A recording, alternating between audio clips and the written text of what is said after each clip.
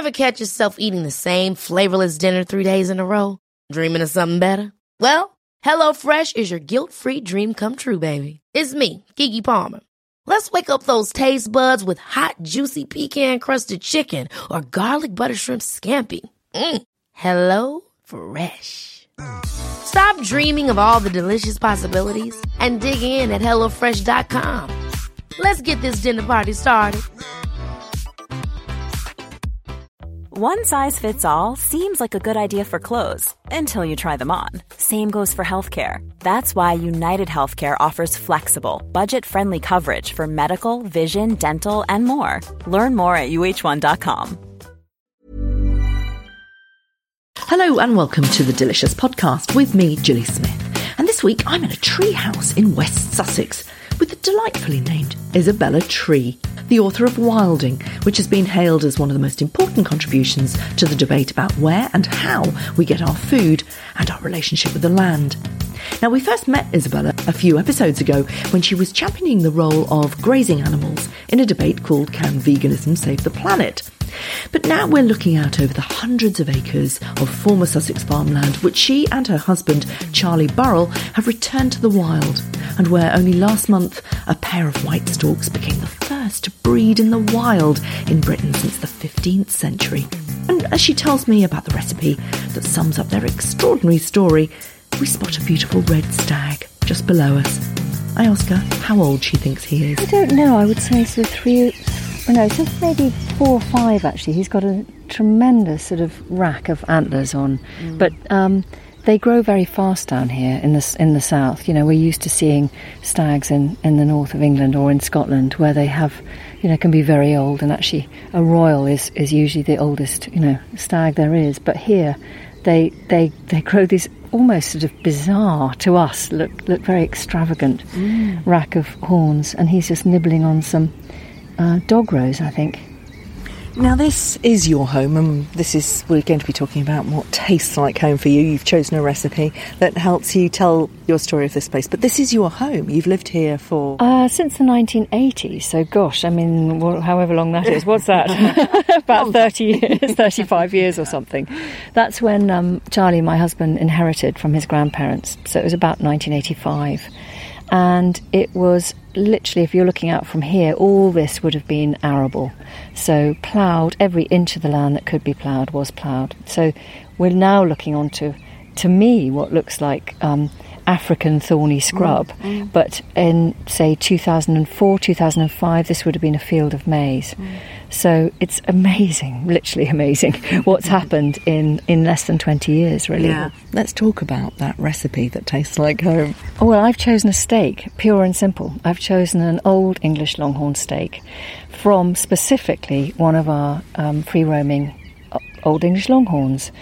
And that, to me, epitomises just the whole kind of raison d'etre of this project, because if we didn't have those free roaming animals here, this amazing sort of thickety, thorny scrub would disappear in, say, 20, 30, 40 years' time and become closed canopy woodland, which is very species poor.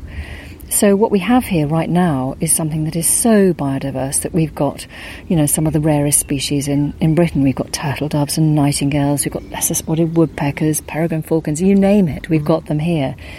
And that is because we have these free-roaming animals driving the system. So they're browsing, they're disturbing the vegetation, they're churning up the soil. Their impact with vegetation creates this kind of battle, if you like, between animal disturbance and vegetation succession. And that creates the margins where all life lives.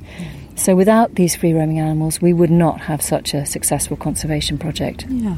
Now, you're often brought out to make that argument for grazing animals in the context of the rise of veganism. We met on that Universities of Sussex when you were on that panel with a number of different vegans. First of all, how was it to be on a panel with a bunch of people who were really on the other side of the fence? I'm full of admiration, I think, for what the sort of vegan movement is doing. It's really making us think about what we eat, and that is hugely important. We just cannot take what we eat for granted. And what they're doing to make us understand about the horrors of factory farming is absolutely right up there in my books about what we should be doing. And we should certainly not be feeding grain to animals. It's unethical, it's unsustainable, it's unhealthy for the animals, and it's very unhealthy for the people that eat those animals. So on every level, it's unethical.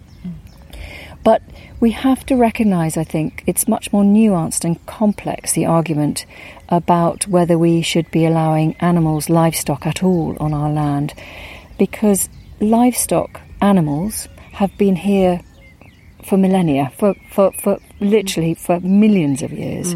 They've co-evolved with our vegetation, and they are a part of the nutrient cycle. So if you're trying to restore soil, for example, and we know that our soils are in a critical condition. We know that there's 60 harvests left globally before our soils run out. Probably less by now. Certainly in places like the Fens in England, we've probably only got about 15 years left in some places before there's no topsoil in which to grow anything. Yeah. So even vegans are going to be stuffed. Yeah. So we have to restore our soils. The fastest, most efficient and the natural way to do that is with free-roaming animals as part of that mix, grazing animals. You have the dung and the urine that is pulled down into the soil by dung beetles and all the other invertebrates that recolonise the soil. They recolonise the soil with nutrients and minerals and bacteria, and that kick-starts the whole thing again and starts the microbiota in the soil, start aerating the soils, and you get life back into the soils. Yeah, worms are very good things. The worms are amazing things, a keystone species. Darwin knew it, and we've forgotten it. And so we really have to look at systems that are going to involve allowing pasture as part of the rotation again, just like we used to before the Second World War, before we became chemical addicts. We've got to remember how to rotate our crops and allow the land to be fallow. And if it's going to be fallow, it then needs to be grazed. And that enables, as I say, the soil to be restored using dung and urine, and the trampling of the hooves of the animals gets the vegetation back into the soil. So if you're going to do that, then it makes sense that you're eating those animals, because obviously you can overgraze. It's a fine balance between undergrazing and overgrazing. You can do mob grazing as well, in the kind of Alan Savory holistic management type of thing, where you're moving large numbers of animals on so that the land behind them can recover. And then the chickens peck at the cowpats, exactly, and the worms and the beetles come in. Yes. Absolutely. So you've got the Joel Salatin sort of system where, it's a caravan of different species of animals that are moving through the landscape, all adding to the nutrients in the soil. And the other thing I think to remember is that while we've been producing more and more food, our crops have actually become less and less nutritious, and that's because we're just putting chemicals on the land. So we're putting, nitrogen, phosphorus and potassium. Basically, that's it. Yeah. Let me just ask you, I mean, we're here in your land. You can do anything you like with it, although you have had some pretty horrible stuff from the neighbours who bring their dogs here to walk, and they're not very happy about you not keeping it very tidy. It's the Victorians, you say, who are responsible for our idea of what the countryside should look like. I think it is. I think it's that sort of Victorian obsession with tidying up that they have a lot to answer for. But also, of course, it's the first time that we, with the Industrial Revolution, that we had the machines that could clear things up for us very easily. So, before the Victorian era, it would be very, very difficult to clear this land, to get rid of this scrub. And yet, once you have the machines, you could go through with those big machines that they have in the Forestry Commission, could go through this field in half a day and turn it back into a workable tilth, get rid of all that scrub. Yeah. So once they had the means at their disposal, I think, we became ever more obsessed with being neat freaks. Exactly. And that is one of the problems of modern day farming. With the rise of agrochemicals, farmers have an opportunity to play with all sorts of ideas of how farming might be. And in somehow doing so, they've lost literally the plot.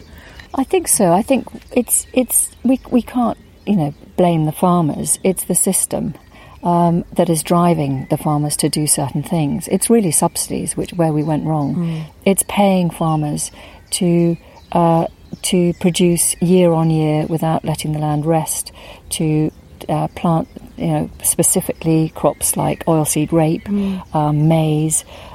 It's the whole skewed system which is geared towards arable, no matter where you are, whatever land you're on, and however detrimental it is to that soil. What can the delicious listener take out from this? I think absolutely we should support farmers who have high welfare standards, but particularly farmers that are organic, and particularly farmers that produce meat that is purely pasture-fed.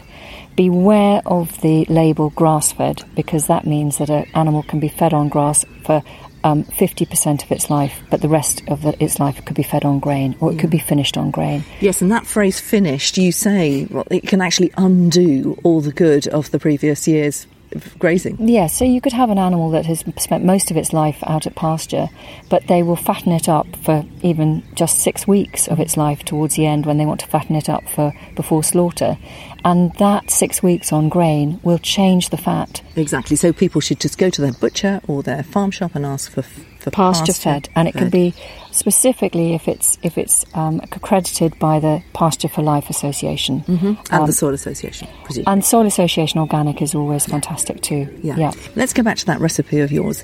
The meat that you're talking about, the organic meat, has so many different nutrients in it that you wouldn't find in supermarket meat.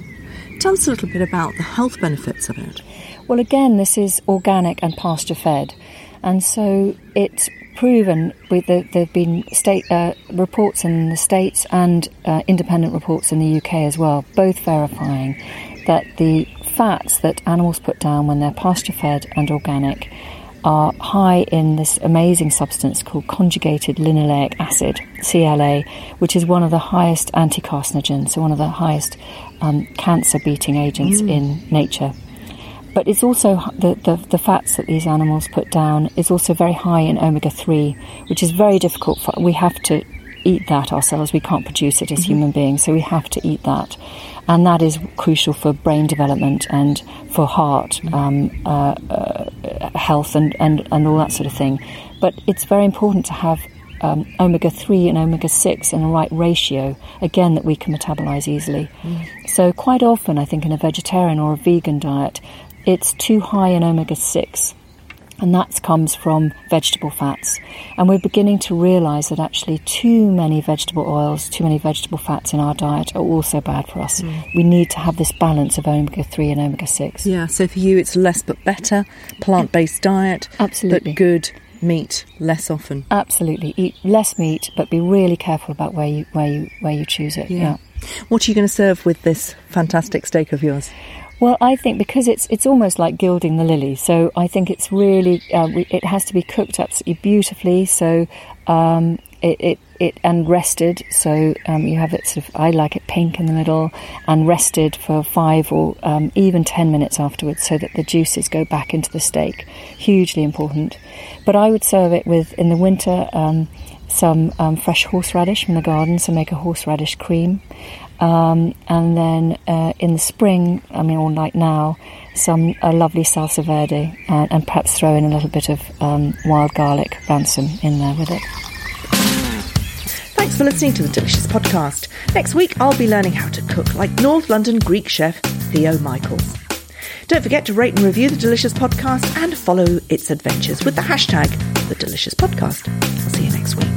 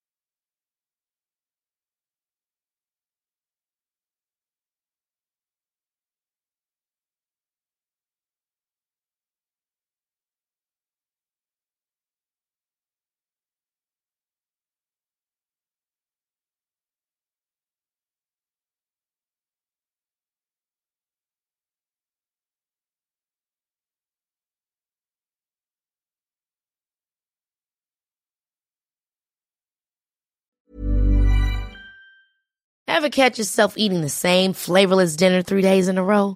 Dreaming of something better? Well, HelloFresh is your guilt-free dream come true, baby. It's me, Keke Palmer.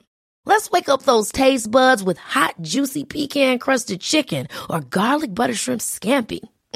Hello Fresh.